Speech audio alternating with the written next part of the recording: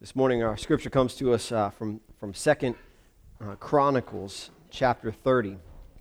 If you have your Bibles, I invite you to turn with me there. We're 2 Chronicles chapter 30. We're going to be reading verses 1 through 12, and most of our focus and attention is going to be in that chapter 30 today. So if you do have your Bibles and want to keep them open, we'll refer to a couple of other passages later in the chapter, but our attention's in 2 Chronicles 30, verse 1. And this is the second wave of action by King Hezekiah, one of the great reformers of the Israelite people, the leaders who were able to turn the attention of the people of God back to worship. And so I invite you to follow along with the words in your Bibles or the words on the screen as we study together God's holy word. Hezekiah sent word to all Israel and Judah, and wrote letters also to Ephraim and Manasseh, that they should come to the house of the Lord at Jerusalem to keep the Passover to the Lord, the God of Israel. For the king and his officials and all the assembly of Jerusalem had taken counsel to keep the Passover in the second month. For they could not keep it at its proper time, because the priests had not sanctified themselves in sufficient number, nor had the people assembled in Jerusalem. The plan seemed right to the king and all the assembly. So they decreed to make a proclamation throughout all Israel, from Beersheba to Dan, that the people should come and keep the Passover to the Lord, the God of Israel, at Jerusalem. For they had not kept in great numbers as prescribed. So couriers went throughout all Israel and Judah with letters from the king and his officials, as the king had commanded, saying, O people of Israel, return to the Lord, the God of Abraham, Isaac, and Israel, so that he may turn again to the remnant of you who have escaped from the hand of the kings of Assyria. Do not be like your ancestors and your kindred, who were faithless to the Lord God of their ancestors, so that he made them a desolation, as you see. Do not now be stiff-necked as your ancestors were, but yield yourselves to the Lord and come to his sanctuary, which he has sanctified forever, and serve the Lord your God, so that his fierce anger may turn away from you.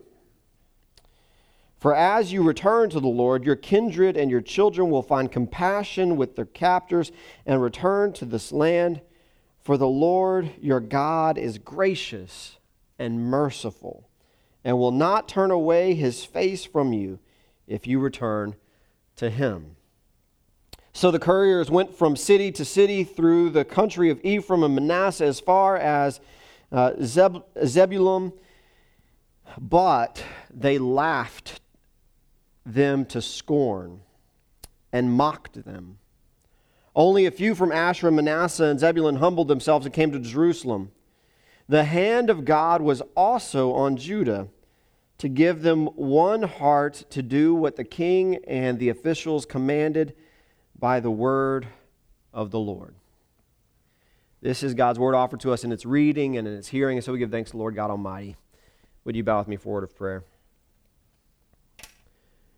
Gracious God, we do come before you thankful for your word and for the wisdom contained therein. Lord, we're thankful for the marks of faith that are upon our lives and the mark that you invite us to make in the world. Lord, we ask that you would breathe life into this time by the power of your Spirit, so that we would know what it is to follow you. Lord, we ask that you would open our eyes, that we would see, open our ears that we would hear, open our minds that we would come to know and understand your word, and indeed your will. Open our hearts that we would feel its power. And by your grace, I ask, O God, that you would open our hands that we might offer grace to the world. In Jesus' name we pray. Amen. Well, there are two marks that I could preach on from this text today. And rather than completely ignore one of them, I'm going to give just a highlight, let that marinate, and then we'll come to the focus of today. One is the mark of high holy days.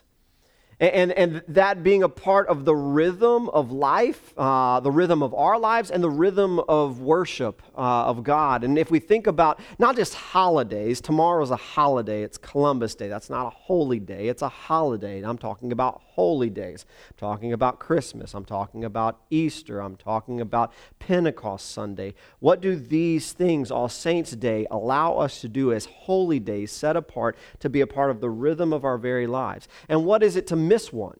You see, Hezekiah, he comes into power and comes into reign, and as he begins his life as king, the first thing he does is he starts to reopen the temple and to reestablish the worship of God there in the temple. But as he does it, they miss a holy day. They miss Passover. Passover is, according to the Jewish calendar, in the first month of the year, Nisan, and it is, no, that not the car, it's a month. It's the month of the year, it's called Nisan, and Passover runs from the 15th day of the month to the 21st day of the month. But what is Hezekiah doing during this time? Hezekiah is reestablishing worship in the temple. And so they get to the end of this reestablishing of temple ritual, and they figure out that they missed the holy day. It'd be like if you were so busy you missed Christmas. You were so busy, Resurrection Sunday just didn't come this year, and you didn't have Easter. And so what happens is a month later, Hezekiah is gathered with the other officials, and something stirs in his soul, and something is unsettled, and he says to the people, he says, "We missed Passover. What are we going to do?" And so they decide, we're going to have Passover a month later. We're not going to miss it because it's that important to celebrate this holy day. And so in the second month, the 17th day, they have Passover. So that's the first thing, and I want you to think about what it means to have the mark of holy days on our calendars, moving us through life year by year, rhythm by rhythm, and what that means to a life of faith, what it means to your soul, what it means to your relationships. How holy is that? But that's not the mark we're going to talk about today. That is just the sermon before the sermon. I could not mention that because it's crazy that he actually celebrated with the entire nation Passover, not on Passover. But what I find here is the power of name. The power of name and the mark of a name. 9 days ago, the last of my grandparents died, my D-Dad.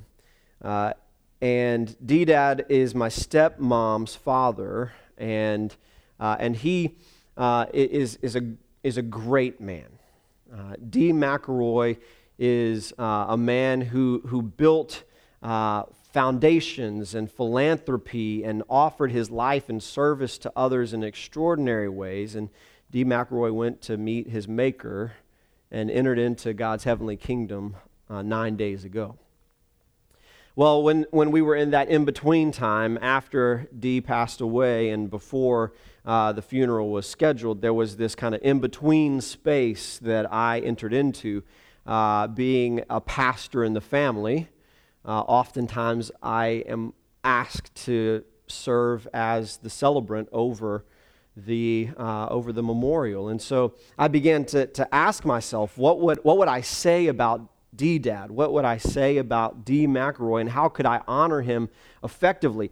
Whenever people hear D. McElroy's name, what is it that they recall? What legacy does even the utterance of the name invoke in us?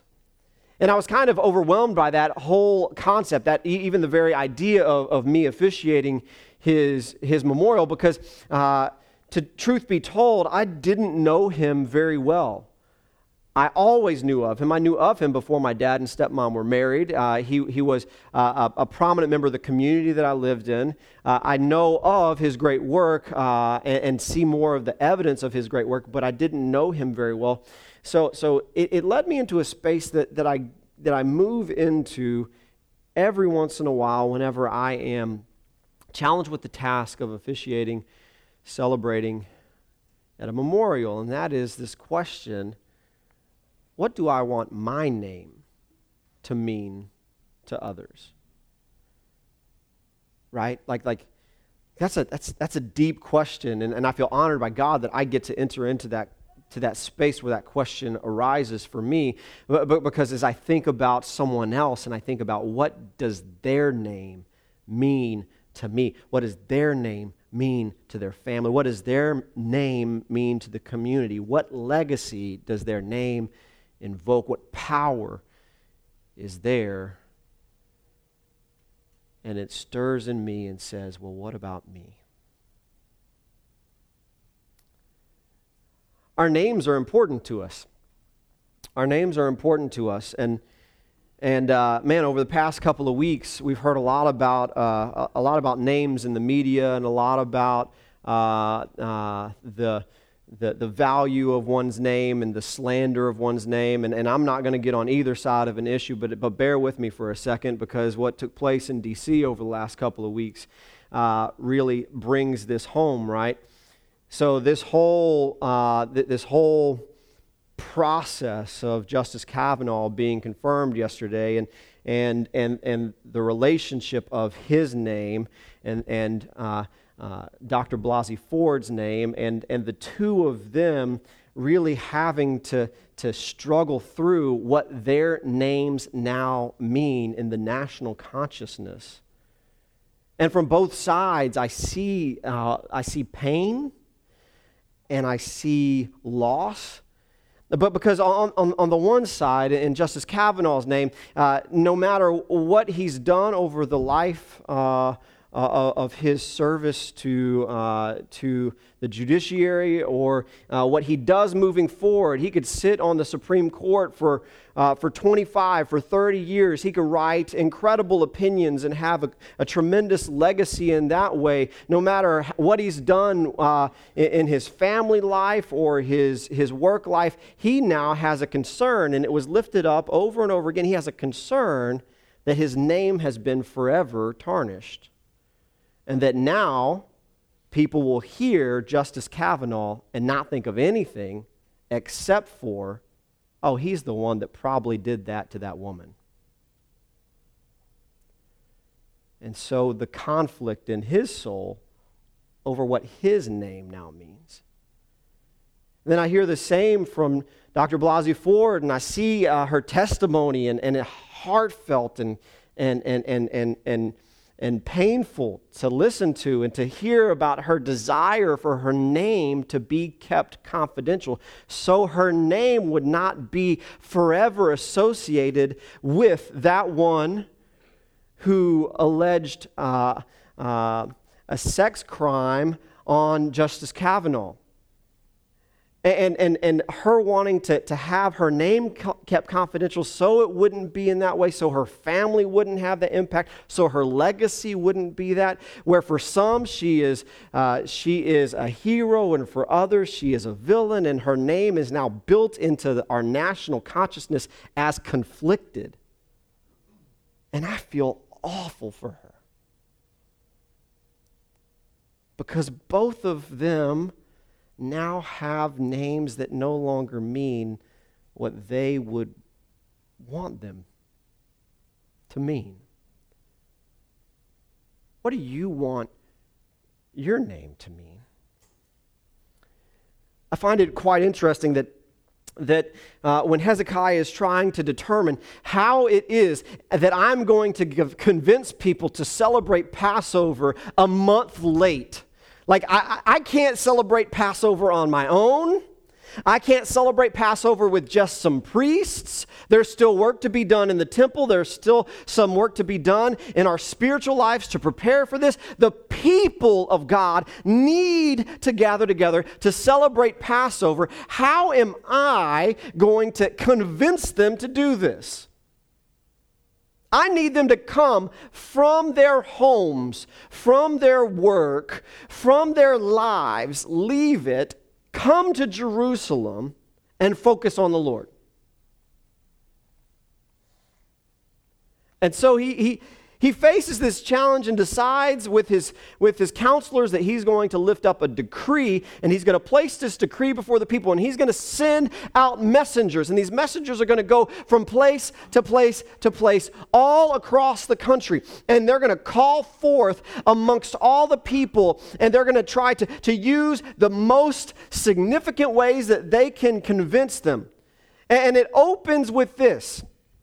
In verse 6b, the king commanded them, he says, "O people of Israel, return to the Lord, the God of Abraham, Isaac, and Israel." He opens his appeal by invoking particular names. And this isn't the only time in Scripture. I mean, you've heard this before. You've heard the God of Abraham, the God of Isaac, the God of Jacob, the God of Israel, depending upon where you are in Scripture. But you've heard the God of Abraham over and over again in Scripture. The God of Abraham, the God of Abraham, the God of Abraham. And Hezekiah uses it in that way as well. So that when he calls forth to the people to come and celebrate Christmas in January, he's saying, "Come because of the God of Abraham." So that he could use that name to say, "You know Abraham, that means something. That has power because our roots, our heritage, all string back to Abraham. The very reason we live in this land, the very reason that we engage in a promised relationship with God is because of Abraham." It all goes back there. And the name Abraham means something even today, even in a hedonistic culture that they're living in at that time. He says, "I call upon Abraham, the God of Abraham. You know that name. Be drawn by it forth to worship God." That's a name. Man, to have a name like Abraham. Or even today, when we read the Scriptures and we hear the God of Abraham, we know exactly what's being said. We know that we're saying, our God who promises and is faithful, and our roots begin here. Yeah. But the unfortunate truth of the matter is, some don't respond faithfully to that call.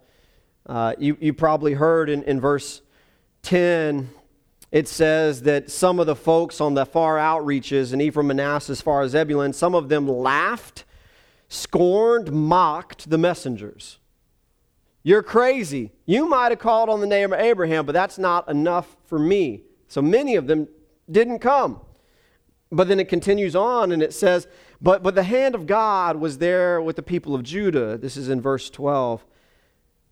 "And they gave them a heart to do what was right." So many, in fact, laughed, scorned, mocked, didn't get it, didn't respond, but there were many, especially in Judah, but throughout the land, many still responded. And in verse 13, the verse after what we read, it says this. It says, "Many people came together in Jerusalem to keep the Passover, the festival of unleavened bread."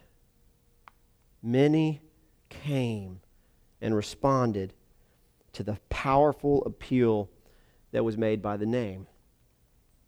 Now I want to talk about for a second who actually responded, who actually came. Now there are the people that are in Jerusalem that were already there, that responded because they were able to hear not just the messengers, but they were also to hear the passion and the heart of their king. And they had already begun the restoration of the temple and this restoration of corporate worship by the people of God. And so this was a movement that was already underway in Jerusalem and in the surrounding area. And so many of them responded already. In fact, the priest had to completely reestablish their own cleanliness and holiness so that they would be prepared to receive the sacrifice. So they were beginning in chapter 29, there's all sorts of rituals that are already taking place in order to prepare themselves for this. So there are those that know the ritual, that are prepared to engage in the ritual, that are already moving in that direction. But then there's also then there's also a whole nother subset of people that come. A whole nother subset of people that respond to the name of Abraham. Verse 17, it begins to describe this group of people. There were many in the assembly who had not sanctified themselves. Therefore, the Levites had to slaughter the Passover lamb, for everyone was not clean to make it holy. So, this is a problem. This is a big problem. A whole bunch of people are coming to the Passover, and they have not prepared themselves for it. They have not sanctified themselves. They had not been made clean. They had not gone through the ritual in order to be prepared for worship. And this was a part of cultural worship that was normative. You know, you arrive at 10:05 on Sunday mornings. Like, that is a part of the culture of worship. Like, you got to know this. Come on, guys, we got to get better at this, right? Like, I'm going to really jump aside here. When we move in the building, we have multiple services stacked on each other. We're going to start on time, so I hope you get there on time. But this was a part of the culture of worship there that they had to know. They had to know that if they were going to participate in the Passover, they had to make themselves holy. They had to sanctify themselves. And it says many of them failed to do this. They didn't do it. And then in verse 18, it even goes even further. The second half of verse 18, it says, a multitude of people, those from Ephraim, from Manasseh, from Issachar, from Zebulun, they had not cleansed themselves, yet they ate the Passover otherwise than as prescribed. Pause. They had not cleaned themselves. They had not been sanctified. And now not only are they participating in corporate worship, but they're receiving food from the Passover, totally engaged in this holy meal. Now, a lot of times we look at the God of the Old Testament, our God, the God, the Father of Jesus, right? The God of Abraham, our God, and we say, this God, vengeful, spiteful, angry, and we don't read these parts of the passages because here it is, worship. God has prescribed how this is supposed to go in very clear and detailed ways. And Hezekiah has said, in the name of the God of Abraham, come. And people come, but they aren't following the rules. They're coming into worship. They're not standing when they're supposed to stand, kneeling when they're supposed to kneel, sitting when they're supposed to sit. They're not wearing the right clothes. They're not sitting in the right spot. They don't know what to do whenever you come up for communion. They don't know that you start at 10:05. None of those things they know, and yet they still come. And because they come in that way, Hezekiah has a decision to make, as does God. Am I going to offer vengeful harm and spite? Am I going to reject those that came who weren't ready? Or am I going to receive them in and say, praise God, you came? The end of verse 18, it goes like this. Hezekiah, he looked on them. He looked at them and he said, y'all don't know what you're doing. You don't know how to worship. But he prayed for them. He said, the good Lord pardon all who set their hearts to seek God, the Lord, the God of their ancestors, which would include Abraham, even though not in accordance with the sanctuary rules of cleanliness. So the Lord heard Hezekiah and healed the people.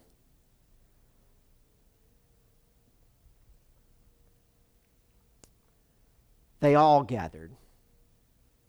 Those that knew what to do and those that didn't know what to do. Those that followed the rules and ordinances and statutes and those that did not. Those that were sanctified and holy unto the Lord and those that were broken and all sorts of messed up. They all came. All of them came. And when they came, God healed them. But to go back to the power of a name, now we know a little bit more about who came at the name of Abraham. Whenever that ordinance went out and it said, the Lord, the God of Abraham, that name resonated, that call, that appeal resonated not just with the holy and devout, but it also resonated with some non-practicing, maybe even non-believers. And they came.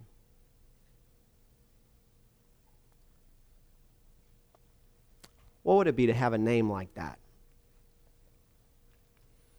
So when people hear your name, they think of you in such a way as to respond. Maybe they don't know God. Maybe they don't know Jesus. Maybe there is not a relationship with Jesus at all, but because they see you and know of your relationship with Jesus, they come. Man, that's a name to have. I think about what I would have said for D-Dad. I think about what I would want people to say for me.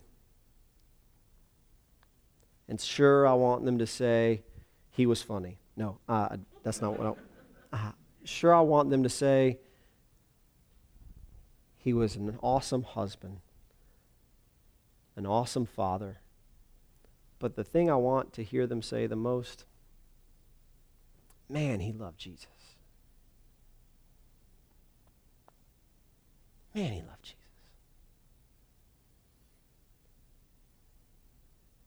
What would it be to hear that in such a way where people around you who believed in Jesus responded? But even more than that, people who had no clue what it meant to be in a personal relationship with Jesus, they heard your name and said to themselves, man, he loved Jesus. I'm going to go worship Jesus too. And God will heal them. Let's pray.